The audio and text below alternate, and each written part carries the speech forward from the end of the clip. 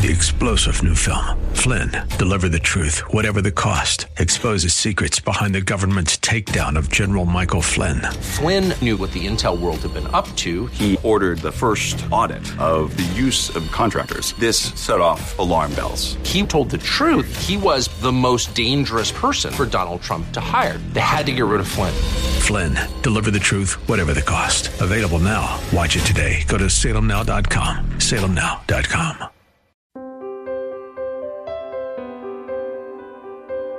Now let's anchor that deep. I am a second coming saint. Why don't you repeat that after me? I am a second coming saint. Now, you want to know what that means, right?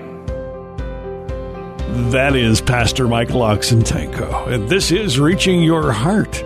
Here at Reaching Your Heart, we believe that God answers prayer. If you need prayer, call us today at 888-244-HOPE. That's 888-244-4673. As a reminder, you can tune in to the live worship service held every Saturday at 11 o'clock and Wednesday at 7:30 p.m. You are most welcome to be our guest either online or in person.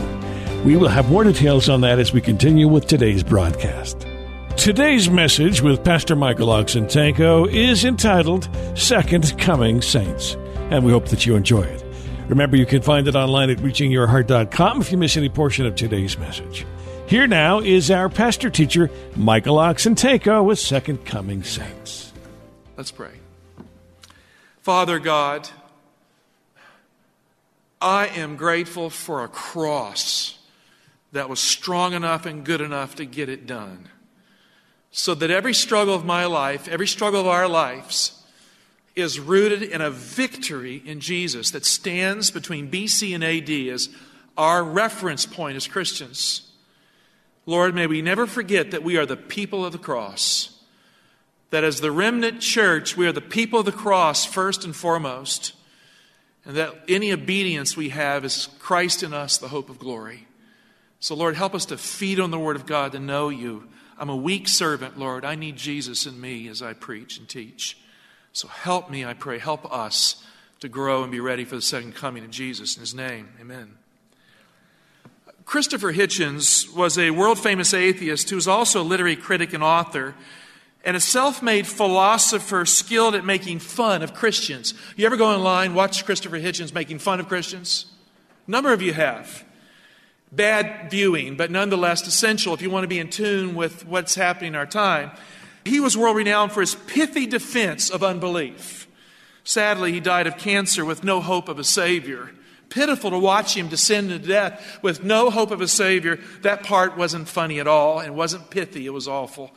Mr. Hitchens once confided in a friend that I personally knew, who confided also in me, that he was looking for clear evidence for faith in God. I showed his friend some of the chiastic evidence in the Bible and the spirit of prophecy for inspiration. She said, if Christopher Hitchens had seen this, maybe he would have turned to God. He was looking for this clear, definable evidence.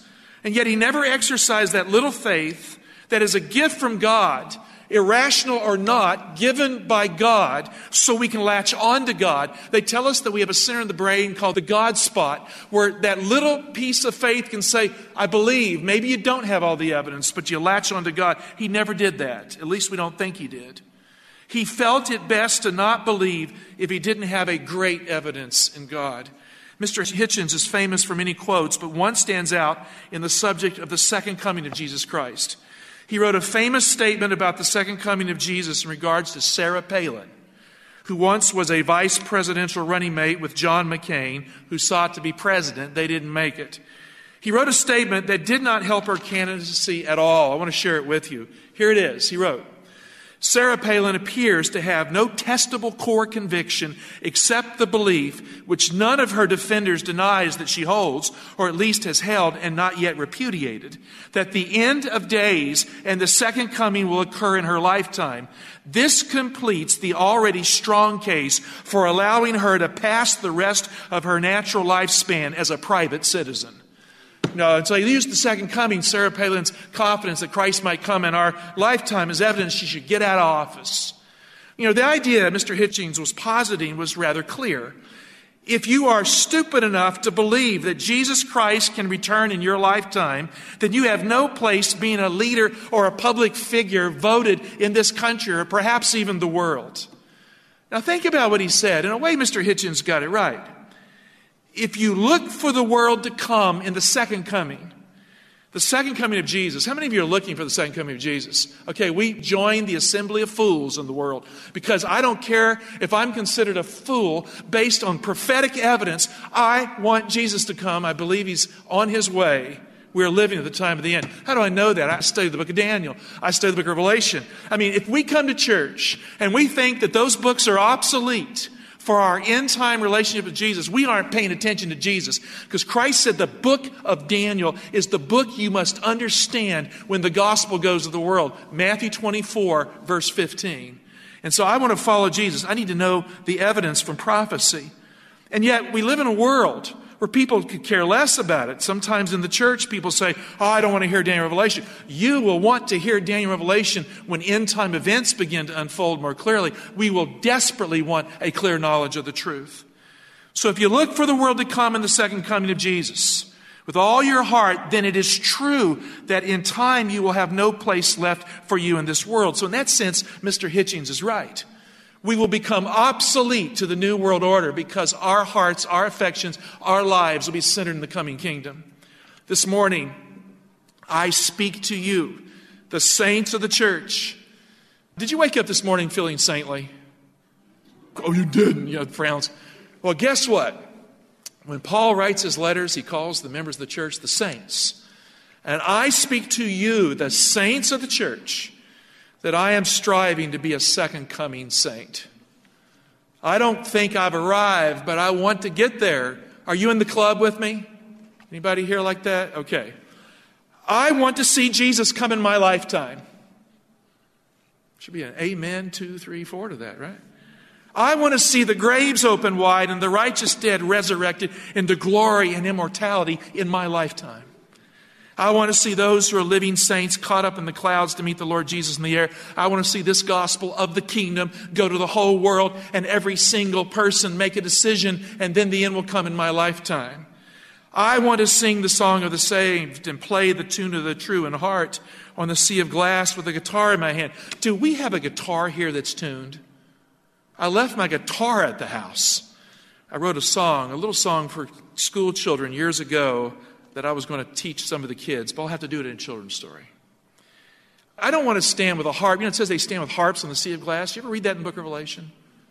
I want to stand with my guitar on the sea of glass, helping the harps out, because the kind of harp I like is a 6-string guitar, folk style. Now, to get there, that glorious day, friends, we need to ask the pertinent question, what does it mean to be a second coming saint? What are the characteristics of those second coming saints who will live to see Jesus come, who will be ready for his coming? Because that's what we need to be. Arthur W. Pink once wrote this profound thought. The first time Christ came to slay sin and men.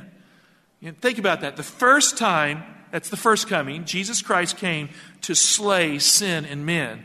The second time, which is the second coming, he will come to slay men and sin. So mercy, then judgment, not the other way around. Now, I don't want to be a man in sin, but a man in Jesus when he returns. I want to be pleasing to the Lord Jesus. How many of you are in that club? I'm asking for affirmations. Okay. Now, let's anchor that deep. I am a second coming saint. Why don't you repeat that after me? I am a second coming saint. Now, you want to know what that means, right? Okay, you do. Turn with me to Luke 21:25. Let's delve into the scriptures. Now, Christ describes the second coming here. He says, there will be signs in sun, moon, and stars. Upon the earth, the stress of nations and perplexity. Most Christians don't know that most of this has already happened. We know that the stars fell in 1833, the great Leonid meteorite shower, upon which all meteorite showers have been measured ever since.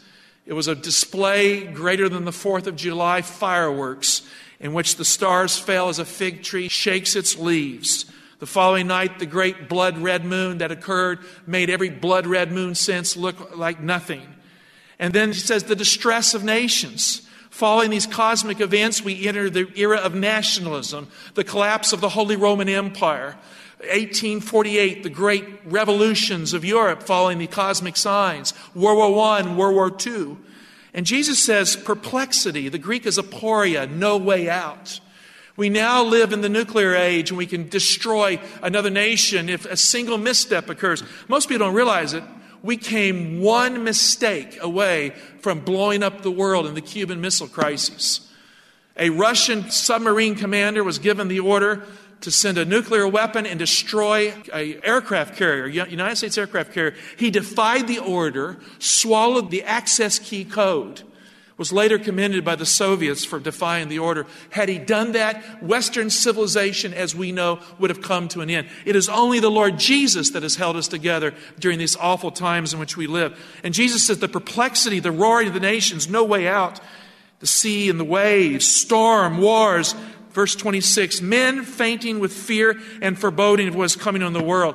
We live in a time when people feel they can't fix everything. When world conditions are so awful, you cannot mend them. The great thinking people, the economists, know that we have to retool Western civilization, but no one knows how to do it. And then Jesus says the powers of the heavens will be shaken. You see, earthly trouble, like the war in Ukraine and Russia, which they say is World War III. America fighting a proxy war with Russia and the like. Who knows how far it will go? I hope it doesn't go far. But friends, it moves from the horizontal to the vertical. The Bible says, for the powers of the heavens will be shaken. There will be cosmic events that appear so dramatic that the world will realize that Jesus is coming. Now, they just put that James Webb telescope up in space, and many of you followed that. I mean, they say it will be able to look back in time to almost the origin of the universe. Well, I believe it's up there for a different reason, because when that white cloud appears and the wormhole appears in proximity to this planet and Christ comes through that hole in time and space, I believe they're going to point the James Webb telescope right at it. And the whole world is going to see on CNN and all these other news stations the coming of Jesus Christ. Friends, we are living on the eve of the greatest event in the history of the universe, next to the cross. And look at verse 27. And then they will see the Son of Man coming in a cloud with power and great glory. Revelation 1:7 says, every eye will see him. It's no secret rapture. It's nonsense theology. It will be a global, visible coming of Christ, the whole world engaged. It will be judgment day of sorts. Verse 28, now when these things begin to take place. Now what should we do? Here's what Jesus says. Now he's the authority. What's the phrase there in your Bible? What does he say? Look up and raise your heads. Have you ever felt depressed where you look down a lot, you know? Yeah. You ever do that? Walking down, just COVID-19, I got to wear this mask. Oh man, I lost my job for this or that. But Jesus says when the trouble starts, what do? Look up and raise your head. Because when you're looking up, what are you looking for? You're looking for Jesus to return. Because your redemption is drawing near, as he says. Friends, second coming saints are looking for and they are hoping for the coming of Jesus. They aren't trying to avoid it. They want it to happen.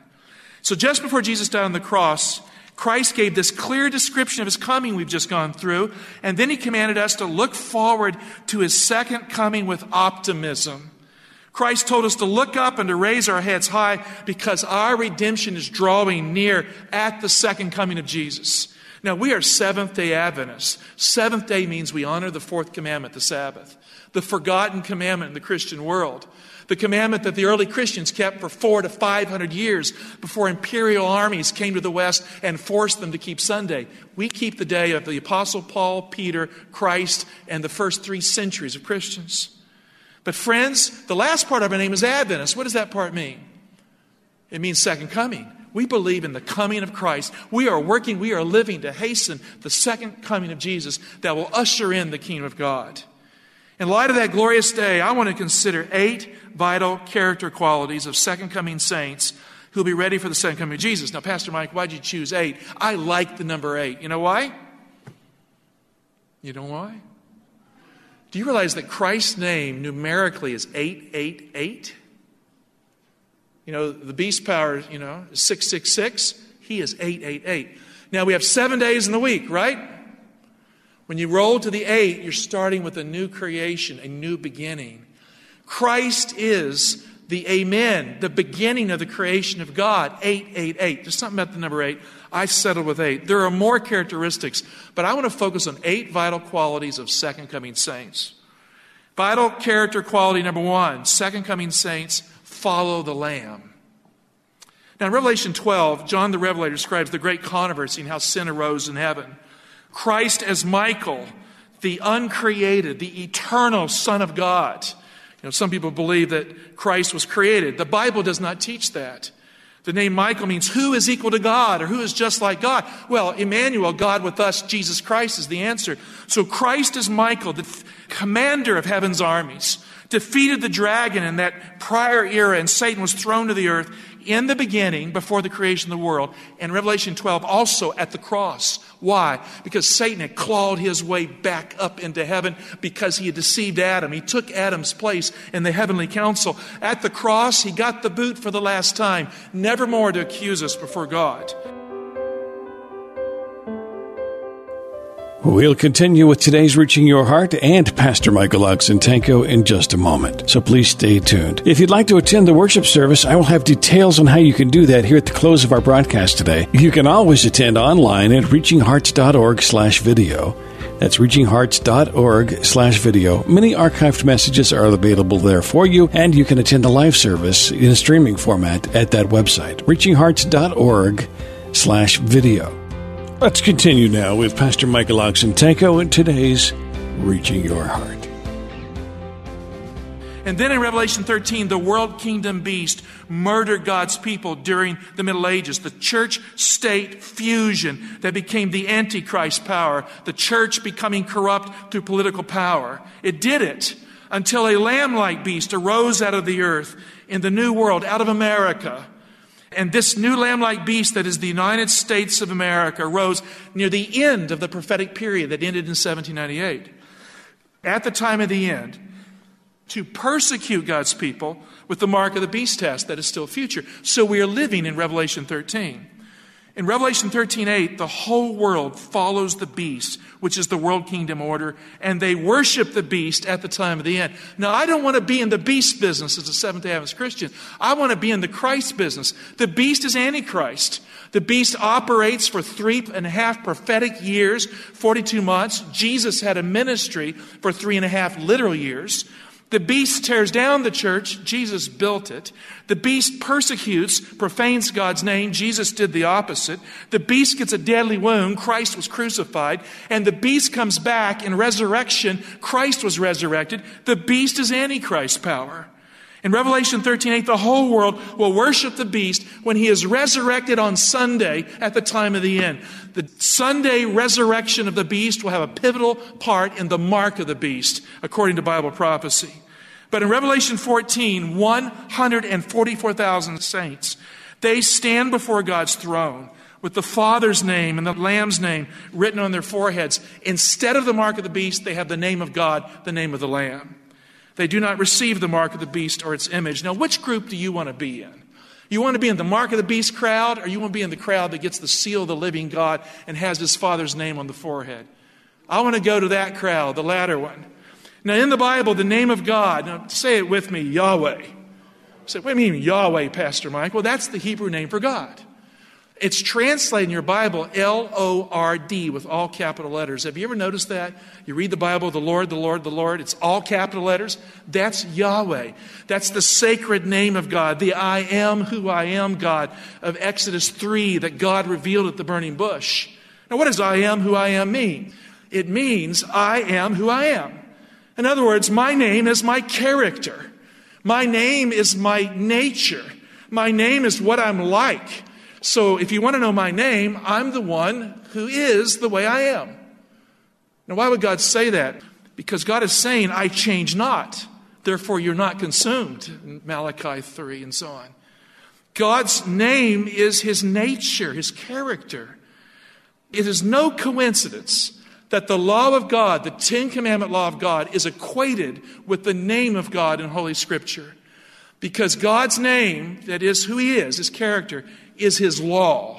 God's law is God's name because God's law is who he is. Look at Psalms 119:55. I remember thy name in the night, O Lord, and what do? And keep thy law. So if you have God's name on your forehead, you have God's law on your forehead. You see, the worshipers of the beast have the law and name of the beast.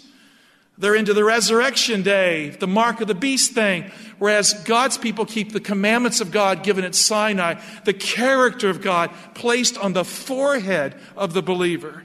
So these living saints with the name of God on their foreheads have the divine law of God in their minds. Why? Because they have formed Christian characters like God and his Son, Jesus Christ. They have come to the cross. They have claimed the cross. The Holy Spirit has changed them to be obedient, faithful Christians. So how do we get these kind of godlike and Christ-like characteristics that are necessary for the second coming? How do we get this change? Now, the key is found in Revelation 14:4 and 5. It says, it is these who have not defiled themselves with women, for they are chaste. It is these who follow the Lamb wherever he goes. These have been redeemed from mankind as firstfruits for God and the Lamb. And in their mouth no lie was found, for they are spotless. Now, in describing the 144,000, the group that has the Father's name, it's a symbolic number. God's not trying to limit the saved. It represents God's people from every quarter of the earth. 12 times 12,000, the symmetry of prophetic beauty. Threes are God, 3 times 4. 4 is global. 1,000 means many, and it has tens built in for God's law. It's a prophetic number describing God's people who are global, who are his Israel, and who obey the law, and who have a faith relationship with God. So in describing this group, John states that it is these who. In other words, that is what they're like. It is these who. Here they are. He says they don't follow women, they follow Christ. Now, is the Bible here anti-woman? No, it isn't. A woman in the book of Revelation represents a church. A good woman is the faithful church. They don't follow fallen and corrupt churches, John writes. That's what he's getting at here. I mean, the harlot and her daughters described in Revelation, this group doesn't go there. They have a higher loyalty than a church system that is unfaithful to God. He also says they are honest because no lie was found in their mouth. Every person here, and I say this with authority, every person here has been dishonest at some point in their life, right? No. See, you have a hard time admitting the truth, don't you? Well, I'm right. At the Romans 3, it says that we're all sinners. We've all sinned, and we're all liars at times. We have been. We have all messed up. We've all been dishonest. Isn't it good to do a good health check at times and realize that we need the Lord? And quit acting like we don't. We all have, okay? Every person has. Every person is messed up. You know, you can know a liar by the claim that he or she has never lied. That's how you can spot them. Because we all have. Abraham lied. Sarah lied. Isaac lied. Jacob was real good at it. And yet somehow God worked in their lives and helped them fix things up.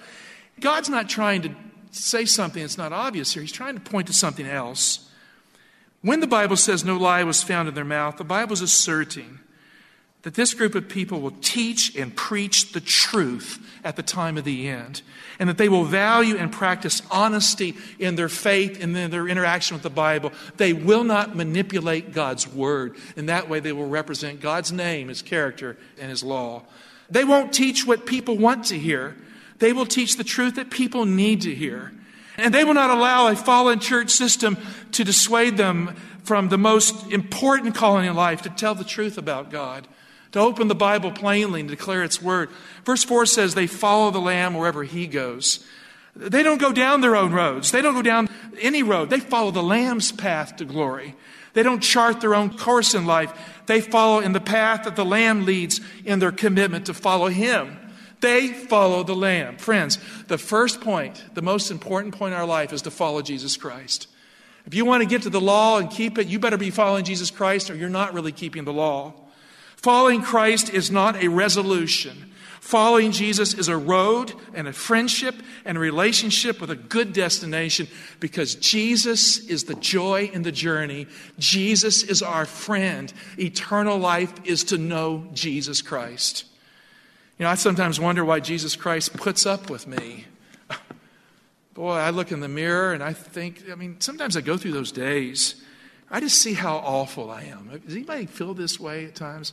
I let the Lord down this week, last week, yesterday. And then I think of the words, the Lord is my shepherd, I shall not want. Having Christ in the journey, knowing that He loves us when we sin and fail, or when we don't realize our own expectations of what we want to do. I'd rather have a Savior than an instructor. I'd rather have an advocate than to be my own lawyer in the judgment day. I'm grateful for Jesus in the journey. I want to follow the Lamb.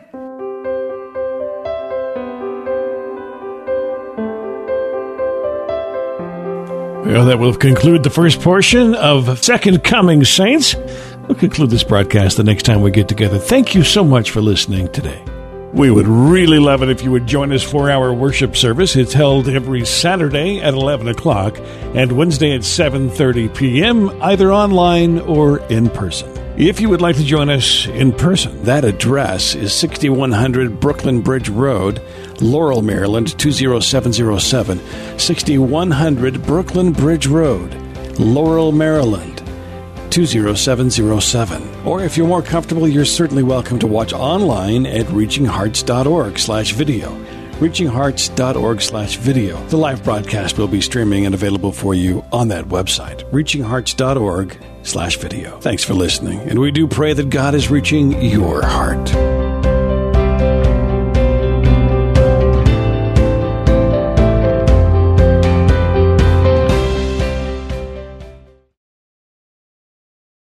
Three-star General Michael J. Flynn, head of the Pentagon Intelligence Agency, knew all the government's dirty secrets. He was one of the most respected generals in the military. Flynn knew what the intel world had been up to. He understood its funding. He ordered the first audit of the use of contractors. This set off alarm bells. The explosive new documentary, Flynn, Deliver the Truth, Whatever the Cost, uncovers the facts behind this scandal. Flynn told the truth. He was the most dangerous person for Donald Trump to hire. I find out the worst enemy that I'm going to face in my life is right here in America. They took my assessment and they wanted me to change it. And I was like, I'm not changing it. They had to get rid of Flynn. With in-depth interviews, archival footage, and never-before-seen personal records of the man behind the headlines. I just felt like I was drowning. Flynn, Deliver the Truth, Whatever the Cost. Available now. Watch it today. Go to salemnow.com. salemnow.com.